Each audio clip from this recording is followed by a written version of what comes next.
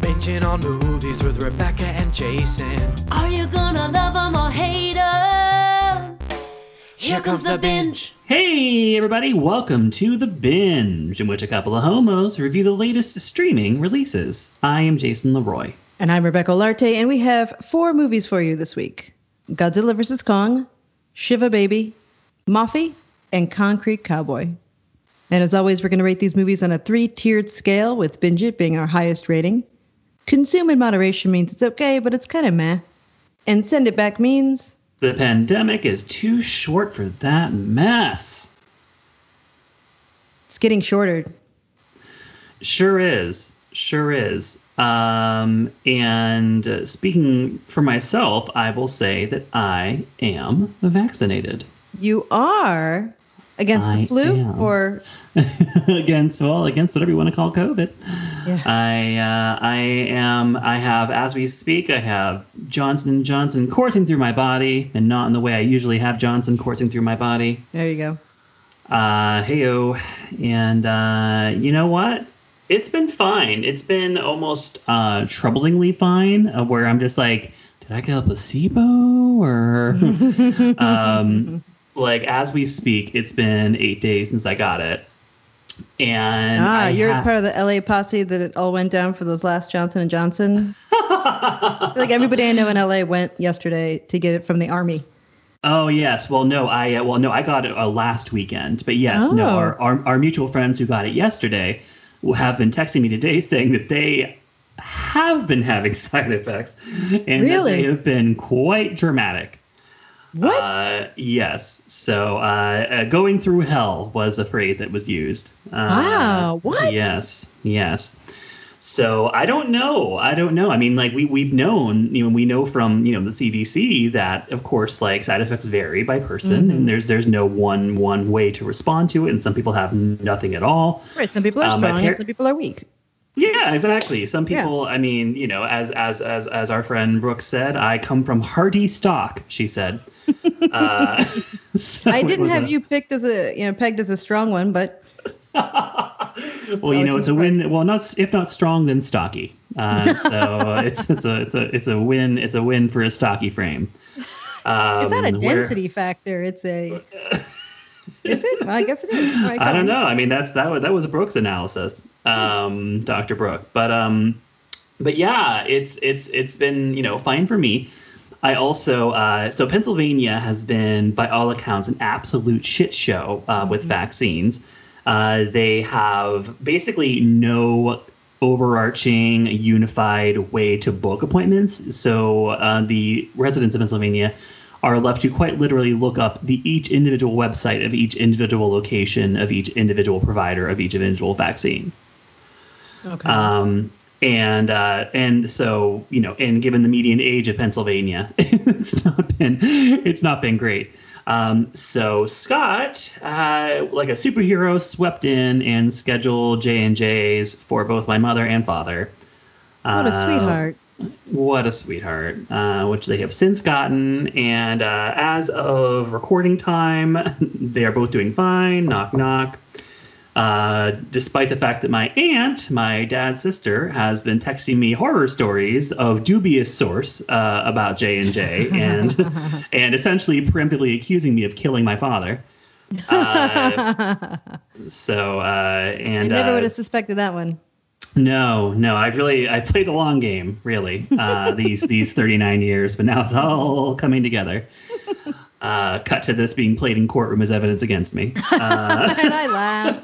Yes, and you are indeed a prosecution witness. You're like, I couldn't believe when he said it, but he just kind of said it out loud. And I was like, whoa. Out of nervousness. I knew it was next. I had to play along, just to, keep him confessing. You understand.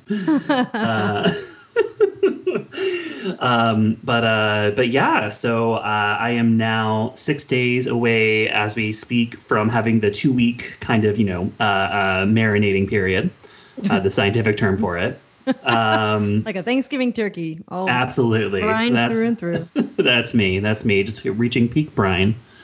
And whereas Scott is doing Moderna because of the Dolly Parton factor. So he's getting his second on, I think, April 27th. So it'll be until 2 weeks after that our household can fully rejoice at being kind of, fully cooked and baked.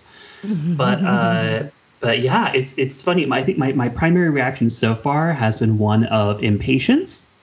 Oh. A general impatience of like, well, I'm good. Let's fucking go. Which again, I know you don't understand. No, I can't No. go where? Will there be other people there? Gross. Why? Yeah. That's been my response. It's just been to be like, well, if I didn't have senioritis before, I sure have it now. Let's get this shit show on the road, everyone. But yes. So I am so very thankful that I've been able to have access to it, and so very thankful to all the people around the world that that have worked so hard in such a short period of time to get these vaccines out there. So I am feeling good, feeling bullish, feeling cautiously optimistic. And for the counter perspective, Rebecca, what's up with you? I appreciate that little piece you put at the end there that will get you some sympathy on the stand. Okay, they're not going to play it in court. You're like cutting this out of the episode. Flagging I've also received my first shot of the Moderna vaccine.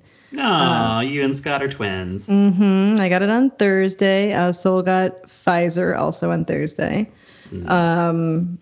It also was suspiciously painless. We had just gotten the flu vaccine last year. I think it was like right when COVID was starting, and we were like, oh, we should get, it's always like, it's flu vaccine. And we're like, okay, let's get it.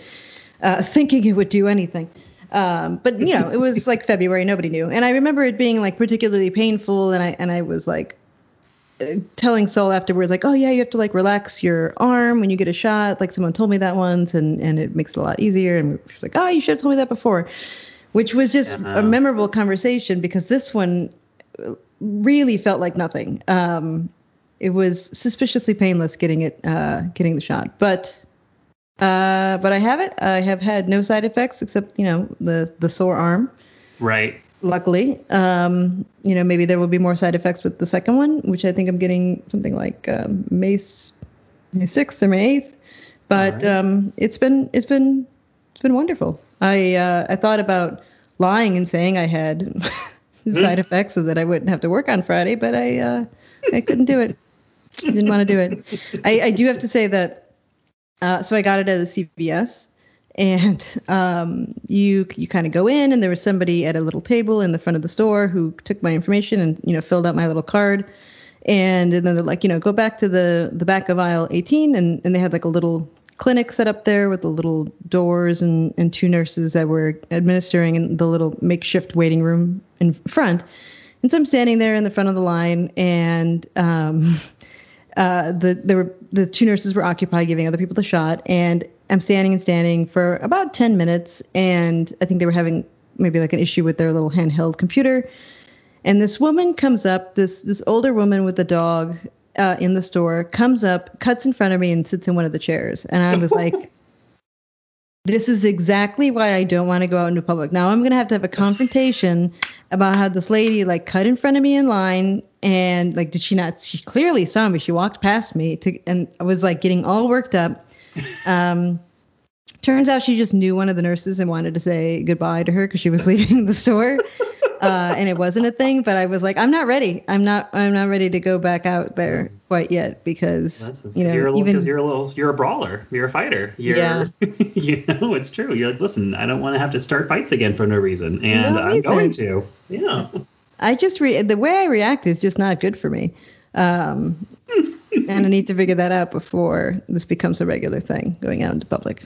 Yeah, that's tough. I can see that. And I have seen you seek out conflict in public before, so I know that you are speaking from a truthful place when you say this. Oh yeah. Oh, like with someone other than you? Yeah. Oh, okay. Yeah. We'll have to catch up about that sometime. I'll make you forget all of that. Googling Men in Black Mind Eraser. But that said, of course, I am also incredibly grateful to scientists, and all the people who could make this possible. And at the very least, I will feel a little bit safer to be able to do things that we have to do, and it'll be nice. it'll be nice not to feel like going to the store means that I'm not going to end up in the hospital and clog up hospitals, and Right. it's just I feel like we've been carrying a lot of weight about taking care of society as a whole because of our collapsing infrastructure. Right. And it'll be nice to not have to feel like that kind of burden. Right. And then when the city comes and drags you out of your house because you Grey Gardensed it, at least you won't have to be worried about COVID. So at least there is that. Yeah. How are you with needles? Were you nervous about getting the shot, or are you just like, whatever? Like, that sounds like if you already got that flu shot. See me, I never get a flu shot. Ever, Really? ever. Absolutely not. And I usually it's worked out for me so far. I don't tend to really get the flu each year. So I guess, coming after this, it might be a thing that's not quite as optional, because I'm sure in the immediate first few years or so after right now, it might not really be something you can kind of like wave away. Right. You might just kind of need to get the booster shot or whatever. But yeah, I absolutely, if I can not get a needle, I will just absolutely say no to that needle. I don't like them. I do feel like I'm going to pass out, and I get very scared, but I do it. Yeah. But I'm not at all cool. I'm like sweating and nervous, and I will say this one was really a breeze. it felt like someone just pushed me with their finger. It didn't feel like a poke. Yeah, it was such a tiny little thing. So it wasn't like they weren't bearing down you with some like long dripping needle. It looked like it was like an inch long, if that, the actual needle part of it. And I just have to remind myself, I was literally like pinching myself on the drive up there, to like remind myself that like, hey, pain is temporary, and also it's just a pinch. And look, here's a pinch. Did you survive it? You did. You're fine. Wow. So that was my process to get myself ready. And then regrettably, the only thing that I would say was regrettable about it was I've been doing these different yoga programs for the last year plus during the pandemic. And they have built muscle in that general area around sort of the That's upper a arm, bad shoulder idea. area. That's why you have to not flex. The more muscle is what makes it painful. Absolutely. Oh, you're just too buff. I'm too fucking ripped. And, and I did not flex, but I had built up muscle there. And so because I, do down dog 5 times a week for over a year, and you're going to get muscle there. And too ripped to live, too cowardly to die.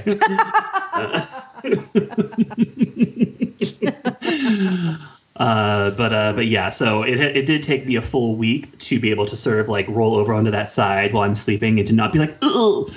But I feel like I'm out of the woods now. My father claims the needle hit the bone for him, but we're just like, Dad, you're crazy. That's not possible. That's really unlikely. Sol had a really big bruise on hers.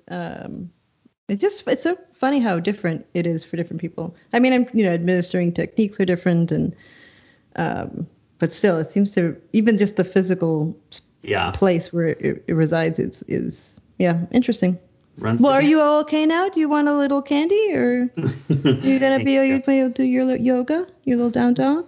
Well, I actually had to also stop doing yoga for the whole first week after getting vaccinated, because then like the next day when I was kind of staggering around in like a sort of like post-vaccine stupor, I fucking mangled my left foot on like one of our like sort of outdoor deck umbrella stands. And which, I mean, I was like, I think that I had like a low level kind of fluish thing that first day, because like I woke up clammy and I was kind of not fully in my body. And yet I still was like, let me go out here and trim the dead ends off all these leaves and, whatever house stuff.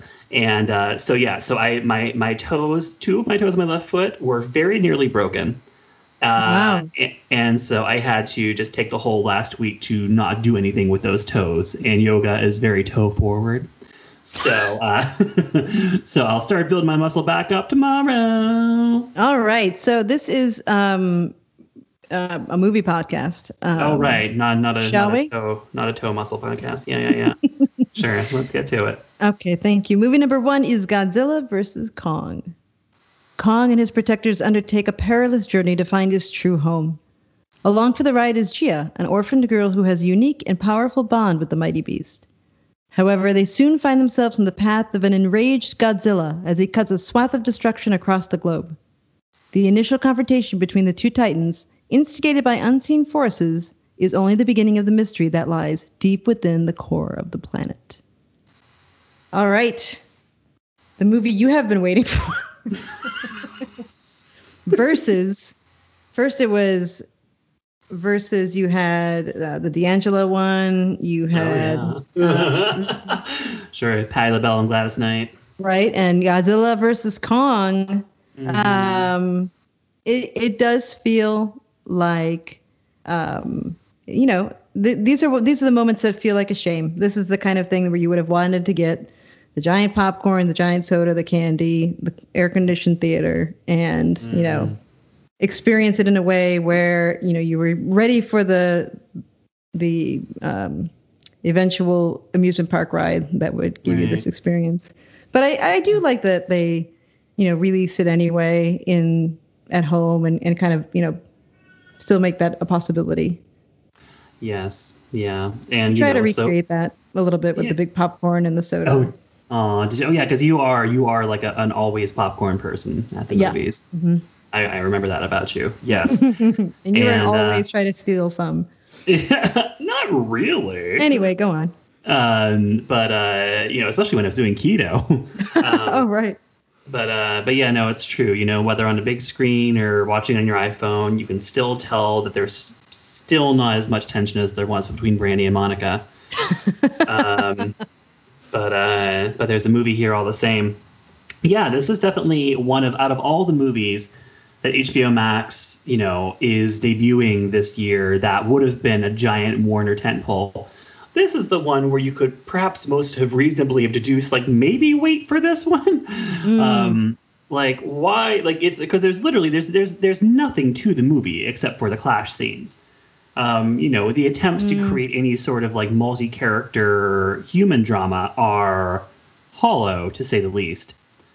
I just watched this movie, I guess, 2 weeks ago, and I had to read a review today to remind myself of literally anything that happened in it. So I'll start with that. Do you remember the fight scenes, though? I remember that they had fight scenes, and I remember that Alexander Skarsgård is still very handsome. And those were my takeaways for my first time watching this. But I mean, I do remember that it was fun. It's a fun movie. It's directed by Adam Wingard, who is sort of a very cool like genre director. He did a really horrifically brutal but very fun home invasion movie called You're Next.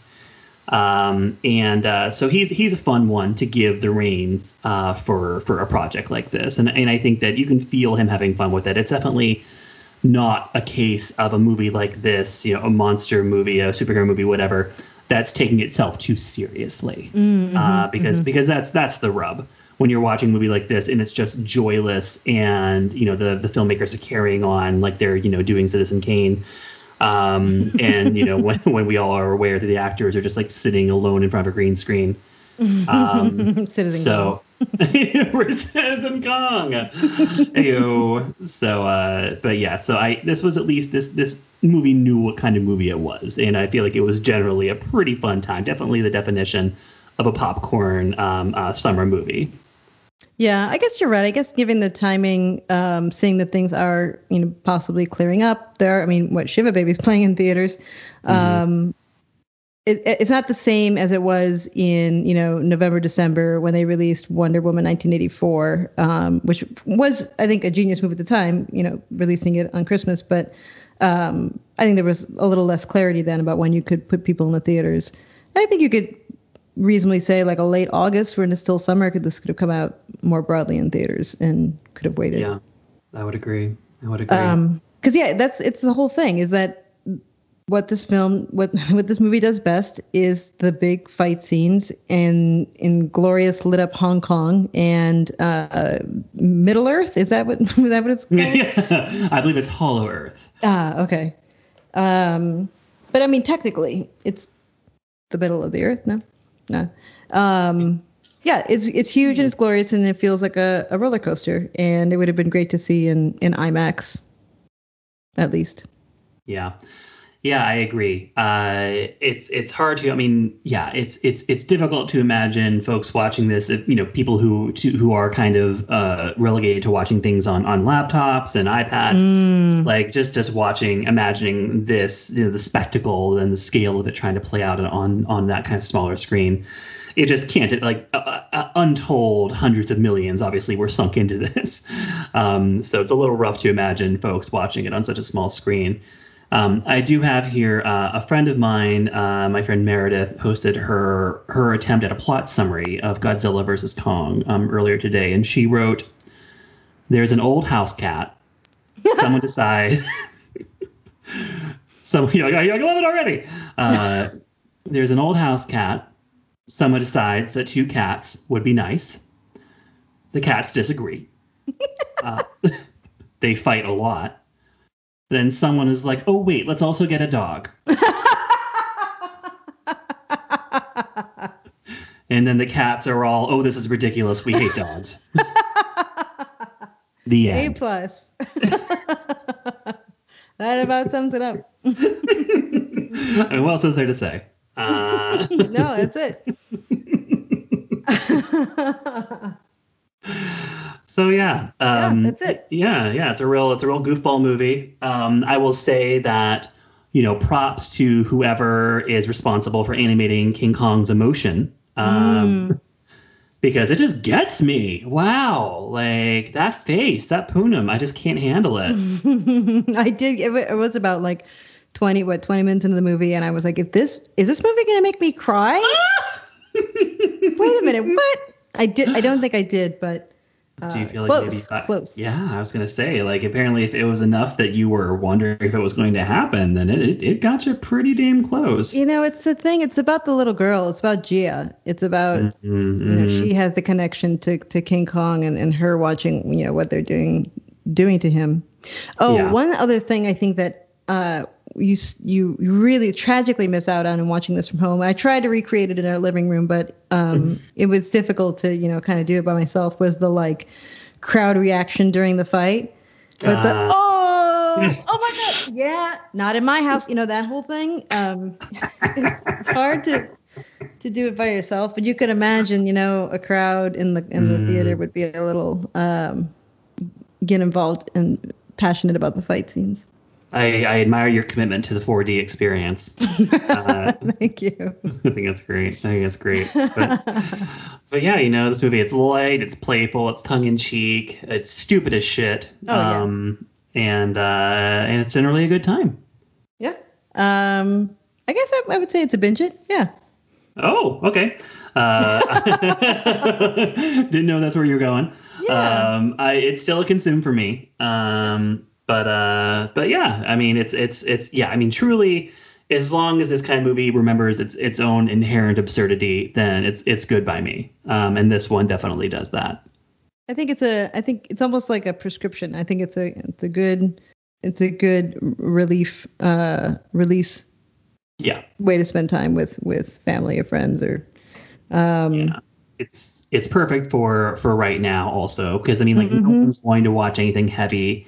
No one's wanting to watch anything punishing. So the rest of the movies that we're going to review. That you watched all today. Jesus. I mean, what your mind must be feeling right now. Well, I guess I'll find out. I should say, I was surprised about this movie that like 10, 15 minutes in, I was like, wow, I guess I should have seen the other ones because I don't understand like who these people are and how they know each other. And then Sol was like, oh, maybe they're not in the previous movies. Like they're just figuring it out now, which I think was the case for some of it.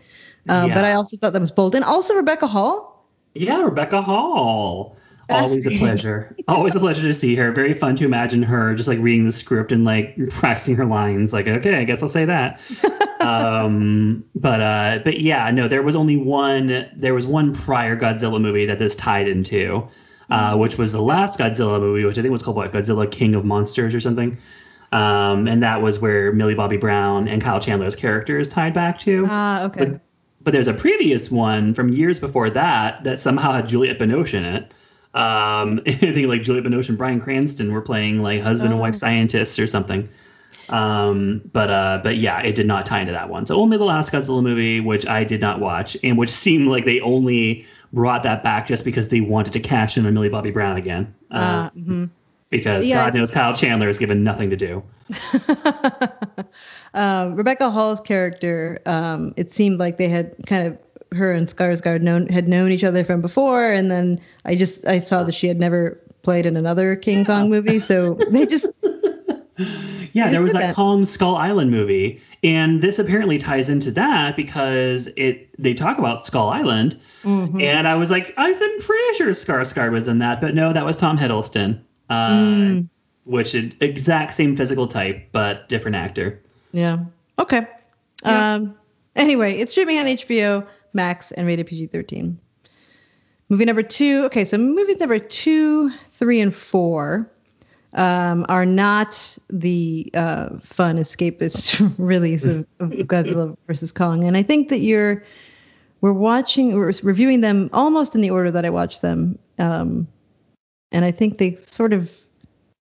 They're not quite in the order, I think, of descending into the depths of despair that I would have put them. But either way, we'll start with the most lighthearted. There's a little switcheroo in the second two. You probably would do, and I would agree, and I would agree with you. I would think so. Yes. So the most lighthearted of the three is Shiva Baby. While at a Jewish funeral service with her parents, a college student has an awkward encounter with her sugar daddy and her ex-girlfriend. Relatable. I would say that this is a little inaccurate, that it would be a college student has an awkward encounter with everybody at the Shiva.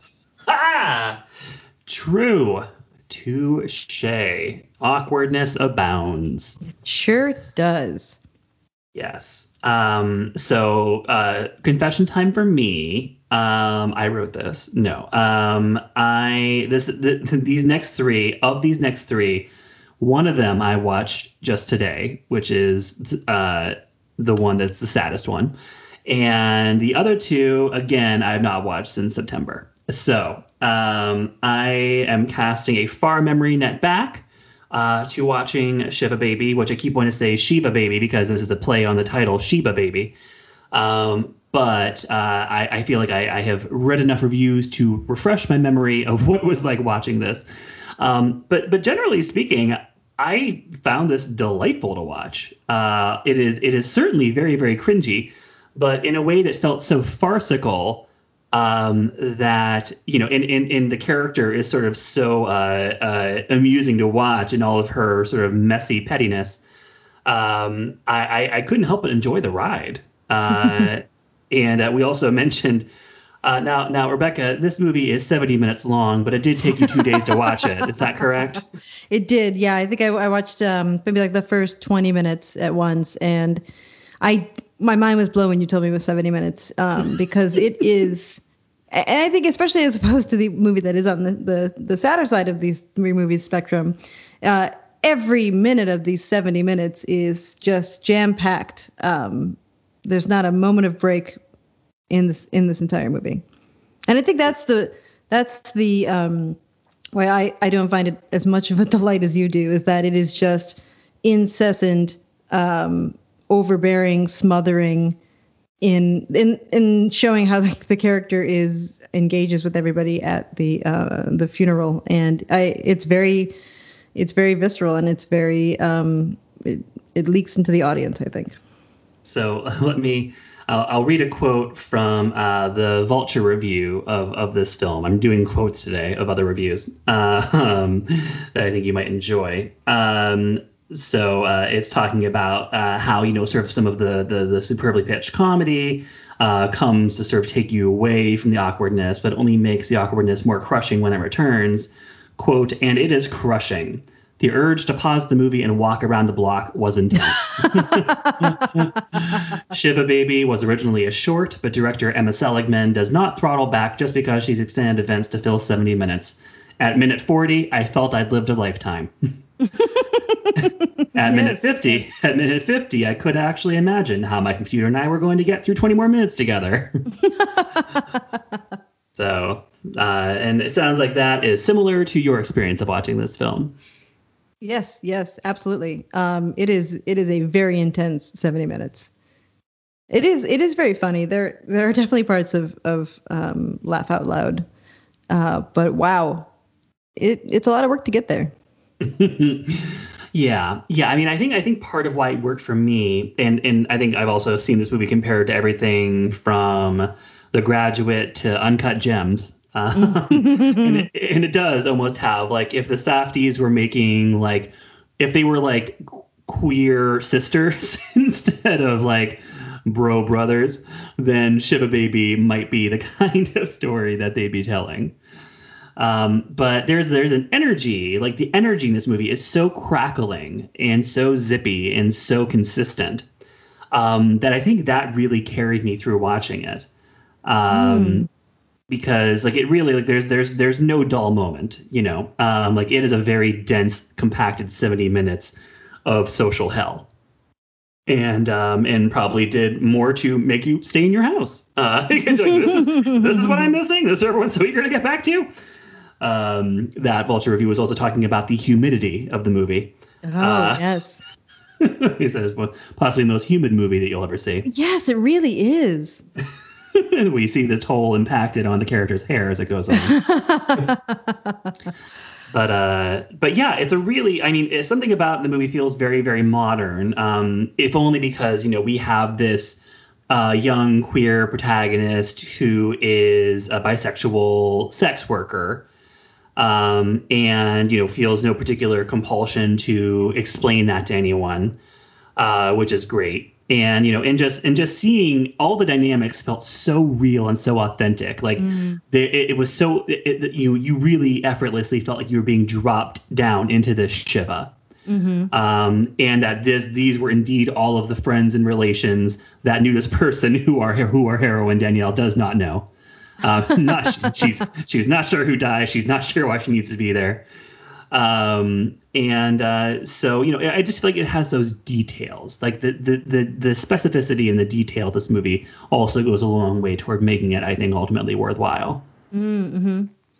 I think we talked a little bit on the show a couple of episodes ago when I think we were watching Malcolm and Marie, and I was telling you that my partner's soul was like, why don't they just break up? And I was like, that's not what movie. And I was like, oh yeah, I guess if you didn't, yeah. And I did feel in this movie, why don't you just leave?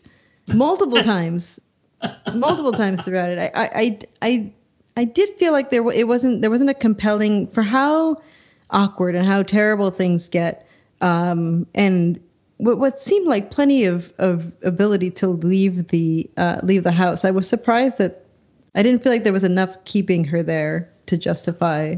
The 70 minutes. I see that. I guess I felt like it was real time. It was only 70 minutes. Then I guess it's not that long to stay anyway.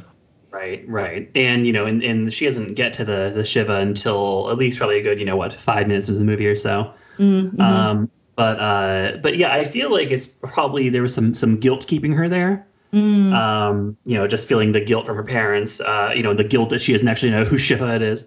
And, who exactly she's meant to be mourning.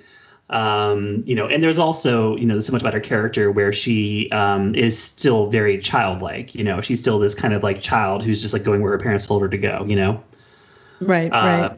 So I felt like that was part of what sort of made it work for me, that she's just there because she feels like, well, it's a Shiva. Like, I don't know whose it is, but like it would be disrespectful to leave. So I guess I'll just stay here in living hell, trapped between, my like secret ex-girlfriend and my secret, sugar daddy and his wife. I guess that's the other question. How come the secret sugar daddy, his character named Max, doesn't leave? I feel like it also would, he knows his wife is coming. I don't know. It seems that would be unrealistic. more suspicious if he left.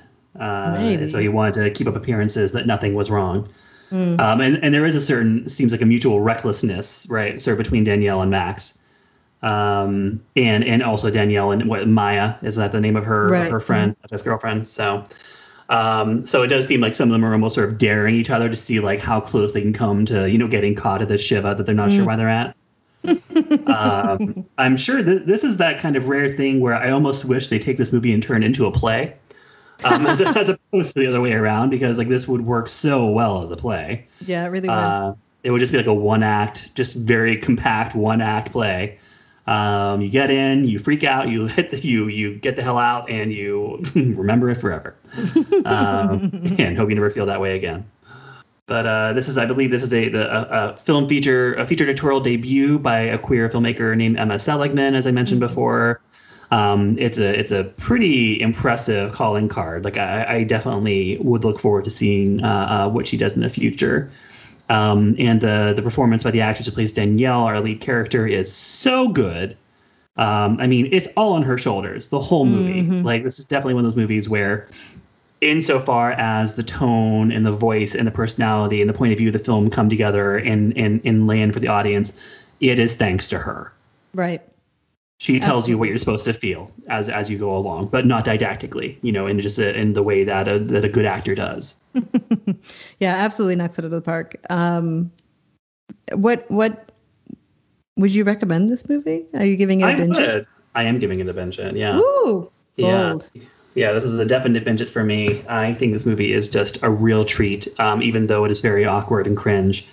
But I guess, again, to me, like, I don't know if it's maybe because I didn't really, I don't know. Maybe it's because it all felt very kind of almost cartoonish to me, because things are pitched up so high, that I was able to just kind of not take it very personally. I didn't feel, my heart wasn't like pounding, it wasn't like crawling out of my skin.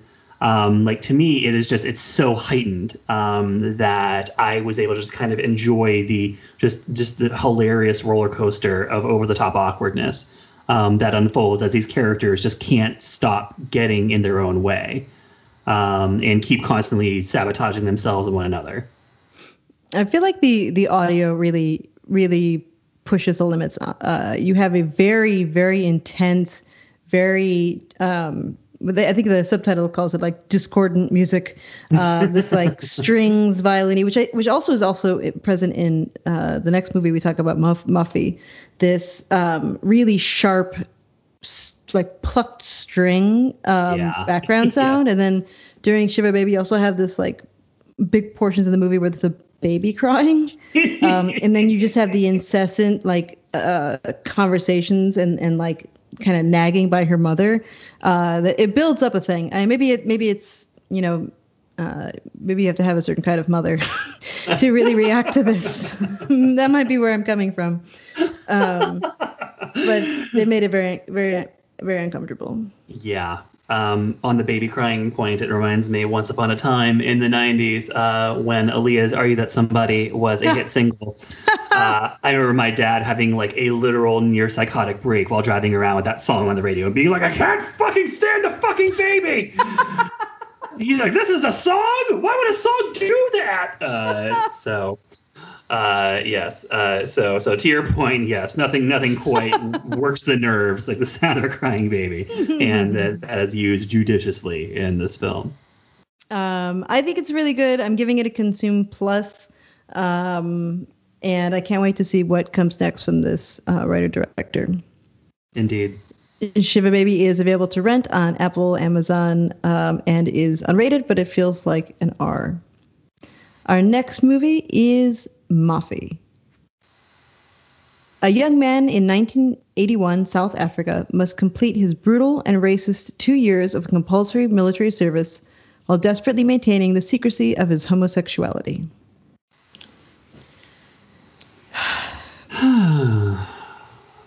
This is the last movie I saw. It just kept getting worse. And it sounds like you finished it probably not long before we started taping. Yeah. Mm-hmm. This was a last-minute replacement for a film that is more or less probably the exact same thing, which is the new Melissa McCarthy movie.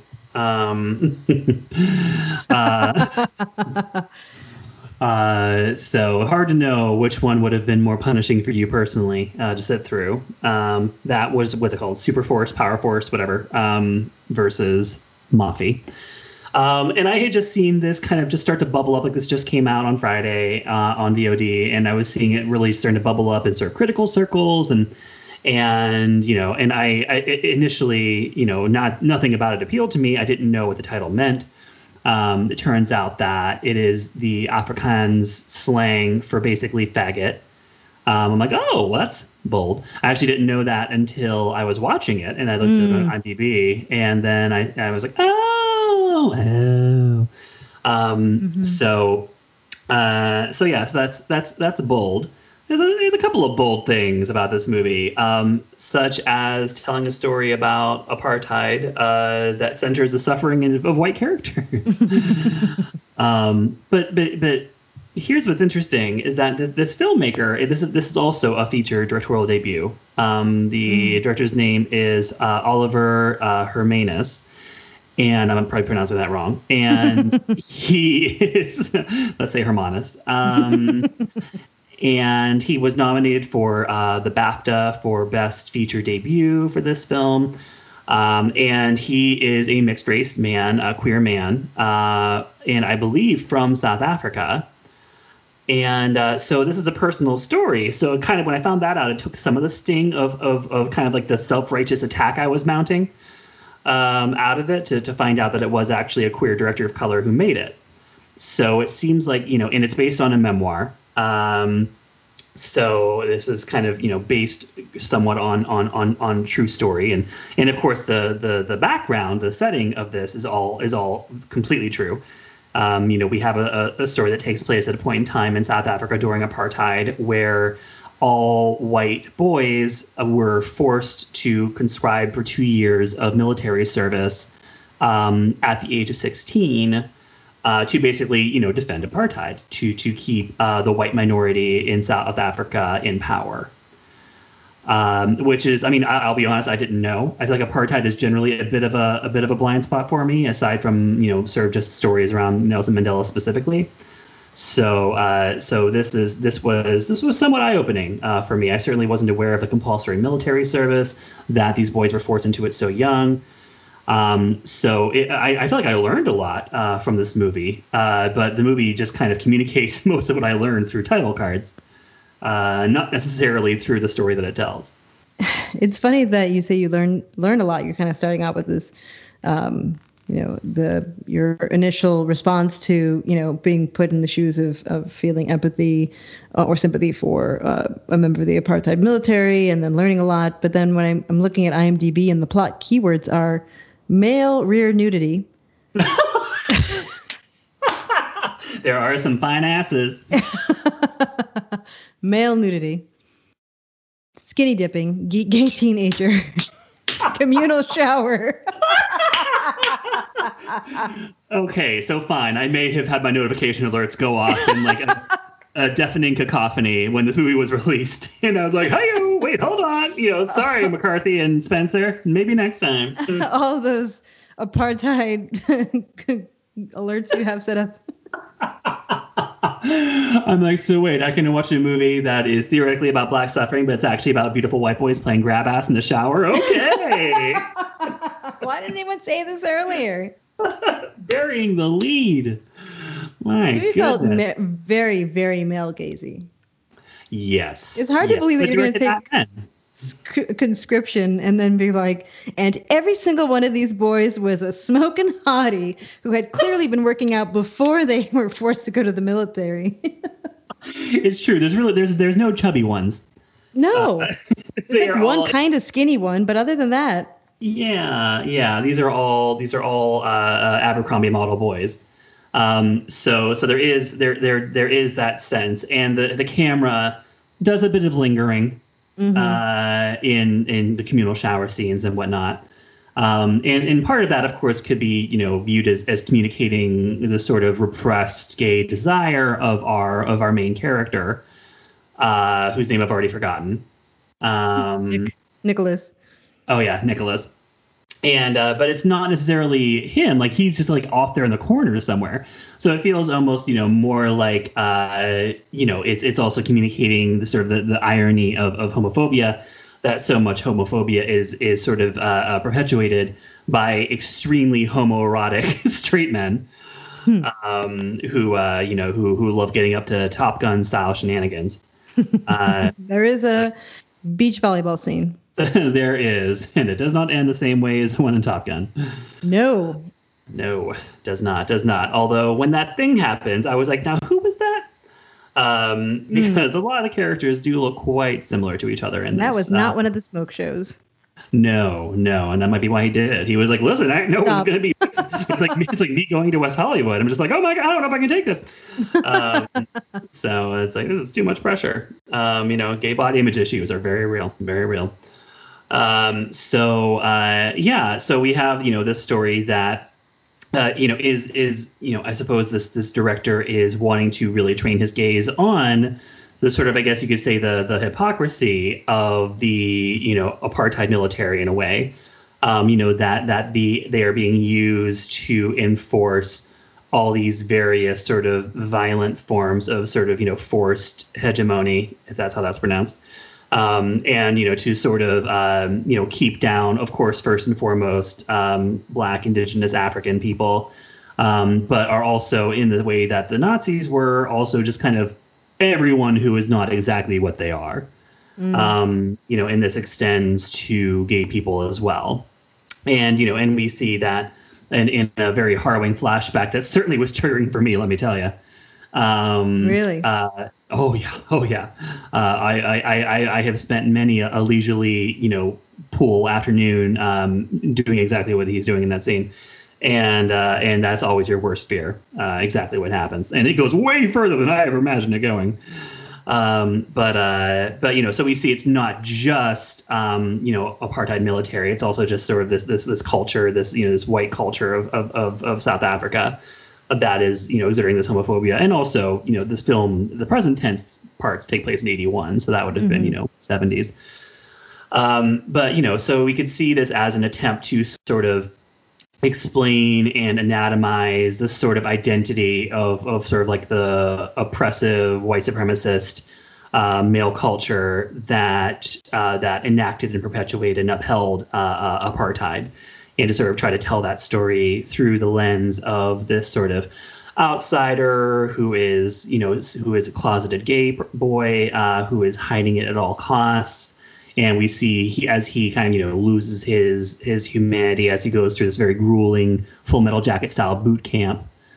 But it ultimately does feel like it is about, more than anything else, this kind of will they, won't they thing he has with another one of the soldiers. And it at a certain point, I felt like it was somewhat tasteless. That's what it was about. There are two shots in the film that are very pointed and very long shots of a Black character suffering. And it feels like it's a very intentional choice that each time that it happens, the director really holds the camera on these faces of these men. And, wanting to, I guess, provide a counterbalance to everything that we're seeing and a reminder of what the cost was for this. But also, of course, there are no actual Black characters in the movie. Right. These are both men who we've just met when they have these terrible things happen to them. So, to have those characters kind of non-existent really, and to focus so entirely on these various sort of these identity clashes amongst the white men of the apartheid military, and to not really have like a point, it felt like, in a way. It'd be one thing if it was all going somewhere, and I appreciated, at the end is unsatisfying, and in a way it was a moment where I was actually relieved for once to have the ending of a movie be unsatisfying. Yes, 100% agree. Yeah, because that would have been truly distasteful. That would have circled back to your original, thoughts about the movie. And I think that, that was a very necessary way to end that. Yeah, I would agree. I mean, this is a film that truly has the cinematography of this film. To go back to our usual default, it looks great. It really does. It is stunningly photographed. It reminded me of Claire Denis' Beau Travail. It is just incredible photography in a smaller aspect ratio, not full widescreen, which normally annoys me. But in this one, it worked. The acting, I guess, is good. At no point was I like, that's a bad actor. But, the lead actor, I couldn't tell if I thought he was great or was just a total blank. Or like there was that Reductress article, like, is he handsome or is he just tall? Do you need to go to business school or just lay down and take a nap? Yes, exactly. But yeah, what were some of your thoughts on this one? Yeah, it felt ultimately, what is the takeaway for putting yourself through this punishing? This one is definitely longer than 70 minutes. This is like an hour 40, I think. Yeah. This grueling, thankless experience, and I mean that of course is also the point of view of the main character. You're just trapped, and that's kind of the theme, I think, of all three of these movies, is being trapped between lose-lose situations. Nowhere to find like your space or to be comfortable, and being forced into awkward, painful, torturous situations by the will of others that are not your own. But in Moffie, it's not clear why. And would it be realistic to have a bunch of 16-year-old boys who are being, molded into killing machines, have, thoughtful, provocative conversations, and that's, the takeaway? I think that might be unrealistic, but it just doesn't seem like it's worth watching all the meat grinding, other than to just remind yourself once again how toxic the military and men and racism is, which right. I think we get. I think the payoff is the butts, if you're into that thing. Yeah, and like those will surely be available online, independent of needing to watch them in the full movie. So I don't know if it's worth watching just for that. And also, and there is ultimately no, not spoiler to say that there's no on-screen sex of any kind that ultimately happens. The funny thing, when I was doing the script for this episode, this movie went in the exact same spot the previous episode had Moxie. So Moxie v. Moffie, who you got? Oh God, I guess Moxie. Yeah, same. I don't know. I mean, I feel on some level, I feel kind of my whatever indignant outrage on behalf of indigenous Africans, in the suffering during apartheid, could be misplaced if this is a South African production. And folks, this is a film that went over very huge when it came out. It was released in South Africa prior to lockdown. Just my purely, obviously my own frame of reference and perspective, it just felt somewhat in poor taste. Although I did know from 90 Day Fiance about the word brew, and that brew is like Afrikaans for like bro or dude, because there's a gentleman by the name of Sinjin on 90 Day Fiance who is white South African, and him and his friends are always yelling brew at each other, and I'm always like, this is the stupidest fucking word. And then this movie was like, oh, okay, so it's not just something they made up. This is just a word. So very, very, very nice to just connect those dots. So I'll say that for this movie. It helped me connect a dot for 90 Day Fiance. Yeah, I don't know. A movie doesn't have to, have a redemption arc or be feel good. And I feel like there's a period of time where I would say like, oh, this movie is so punishing, and I don't know, there was something masochistic and to find in that and call it great or recommend it. Maybe it's being older, maybe it's anything past 2020, but it just didn't seem like the juice was worth the squeeze on this one. Yeah, I mean, I think I would feel that it was somewhat more worth it if it was kind of more pointedly about the protagonist having any kind of realization. Like if he had found himself realizing through the way that he is being othered as a gay man, to help him understand. And of course, he didn't choose to go into the military. Like this was a compulsory thing. This is a draft. You had to do it.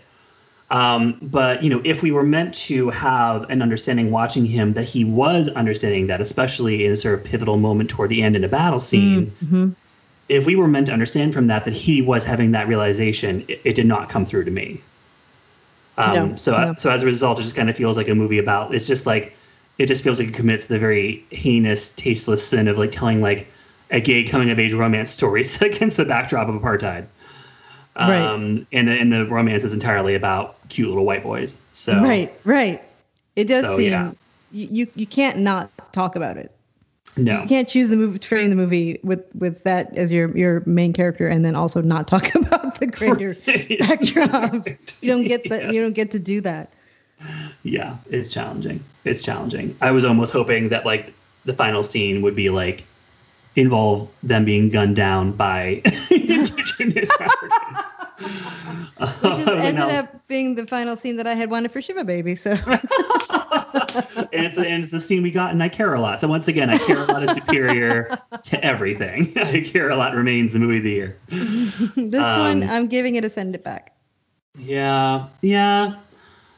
I guess I can't. I don't know. I mean, part of me wants to give it a consume just because like the filmmaking is so great. In terms of the photography is incredible.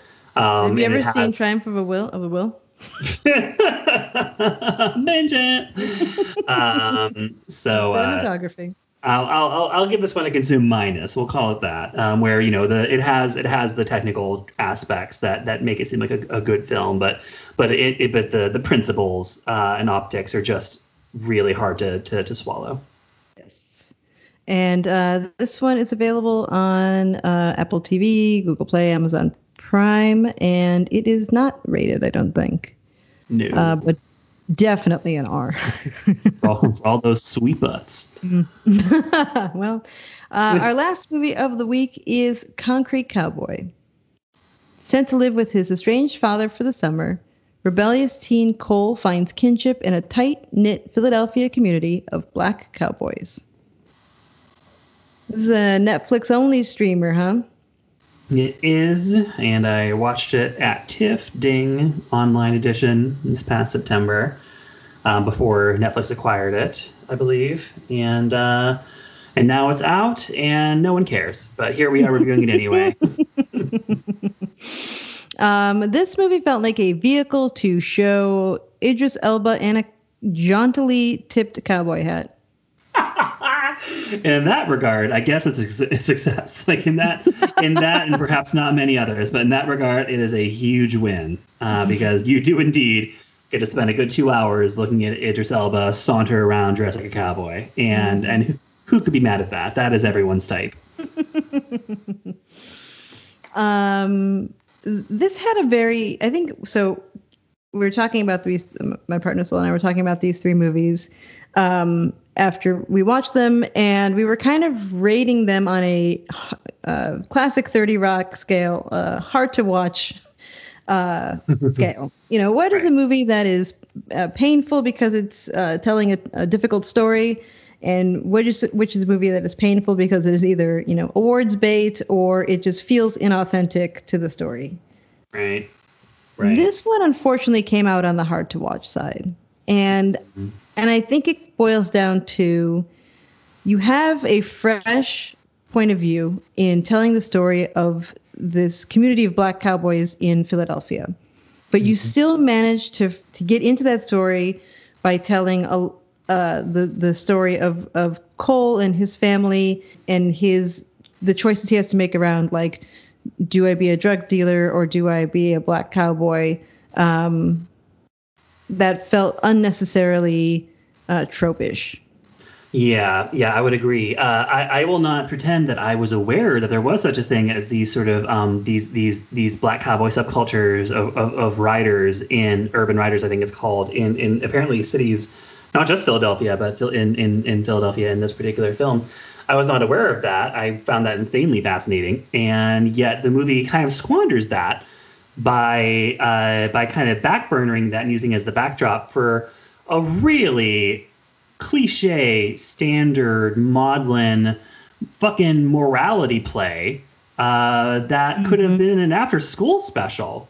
Like, if you are wanting me to sign up for a movie that's about like a rebellious teen who needs to learn to be broken like a horse so he can respect his father and do what his dad says, I will never be down with that. Like that is way too, like, my teenage self is still in there like, yeah, well, fuck you. Like, absolutely not. I will never, ever, ever be like, oh, you know what I really like? That Scared Straight story. Like, the paternalism. Fuck you. Are you kidding me? Like, I hate it. I hate it so much. And I'm angry that this movie takes these great actors. Idris Elba, as we mentioned, the Cole is played by Caleb McLaughlin from Stranger Things, who's wonderful. Lorraine Toussaint, who is always just like, every time I see her, I'm just like, oh, there you are. I love you. With Jarrell Jerome, the genius, the brilliant from Moonlight and When They See Us. I believe Redman, or is it Method Man? Method Man. Thank you. It's been a while. And like, which of the How High guys? It's of course, it looks great, but it is just this script should be burned. This is a terrible, terrible, terrible script. I don't care how truthful it is to whoever's story. Like, this does not make a good movie. This is just some bullshit. It really, really rubbed me the wrong way. Yeah, same. I think just the story of Cole is having a hard time in school. His mom drives him from Detroit to drop him off with his father, played by Idris Elba, in Philadelphia. And then, like, from the jump, it's just, there's no welcome, no love, like, nothing shown to this kid. And that's where it really was like the exact realization that you had, like, oh, this is going to be some patriarchal bullshit, tough love, super machismo. Like, what? Why? Just go sell drugs. Like, Dan's an asshole. Like, yeah, no. What a waste of the cowboy story. Complete waste of the cowboy story. It has nothing to do with that. And it'd be one thing if it had any real sort of like moral ambiguity around, like, like Idris's character also kind of like being meant to be understood as like a flawed asshole. And, which, like, I feel like they hint at a little bit, but ultimately not really. Like, there's no like big, teary, like, oh, I've been a terrible father moment. Like, ultimately it kind of upholds him as it upholds this idea that you could be a fucking piece of shit, but if you're the patriarch, then everyone needs to bow the fuck down. And I hate that. It's just so hard, and to get past that when assessing this movie, and especially because, like, it depicts it as working, like it ultimately, it breaks this boy, and he understands what is meant to be understood by this kind of unforgivable treatment. And, it does feel like Moffie, I guess, in that way, that we're watching the story about an adolescent boy who is forced into this horrifying kind of boot camp style experience. And although, in this one, it's really just, having to shovel a lot of shit, literally and figuratively. But there's no grab ass to be had. So that is true. So, yeah, it's just, it's a bummer. Seeing this cast, seeing this kind of fascinating subculture that this movie is set in, it could have and should have been so much more. And there's little hints every now and then where we see sort of elements about the community angle of these urban writers, where it's like, oh, okay, that's cool, that's fascinating. Like, let's more of that, please, and less of this just complete bullshit A story. But the movie, it really is committed to telling that A story. And as a result, the whole thing just goes down in flames. Yeah, I think the best part of the movie was, the post-credit scene where they interview some of the actors who are really a part of this community. And that was fascinating. And it's a shame that they sort of wasted this really interesting story on just old tropes. Yeah. Do you wish that we had done the Melissa McCarthy movie in place of one of these last three? No. So you still rather suffer through very, very heavy movies than deal with another Ben Falcone production? Yeah, there's something about that last one that really just broke you. Yeah, it really broke me. I think it's easier to try to see someone tell a deep story and fail than someone try to be funny and fail. Yeah, it's true. That's true. It's less. There's something that's more depressing and more soul killing about an unsuccessful comedy. Yeah, it's like you really didn't have to. No one asked you to. At least this one, you're trying to tell a thing and you got your signals mixed a little bit. But in a comedy, there's like a lot of like, the hubris behind it. Like, I think I'm funny and I think this story is funny. And it's like. Yeah, no, it's true. Because even in an unsuccessful drama, like the plot points will still generally hit. And you understand, like, the emotions you may or may not still feel the emotional beats you're supposed to feel. But you'll have, the performances are there and the filmmaking and all the rest of it. Whereas an unsuccessful comedy really just feels like, I don't know, it just feels wrong. So I'm with you. And so we stand by our choice to do these three movies instead of whatever the movie is called with Melissa McCarthy and Octavia Spencer. Yes, whatever that's called. It doesn't matter. This one is on Netflix only streaming, and it is rated R. Where are you giving it? Consume minus. I think this one's a send it back for me. So I think we flip flop in these last two. I just can't think of a. Yeah, it's just for the reasons that I vehemently stated. I have to give this one a send it back. Yeah, I guess there aren't any butts for you to look at in this one. No butts. Yeah. No, Idris in a cowboy hat was close, but no cigar. That's it. Those are all the movies this week. Thank you so much for tuning in to this week's episode of The Binge. Be sure to subscribe where you get your podcasts. And Jason is on Twitter at Excess Baggage. I'm Fight Balance. Thank you so much. Bye, guys. Bye-bye.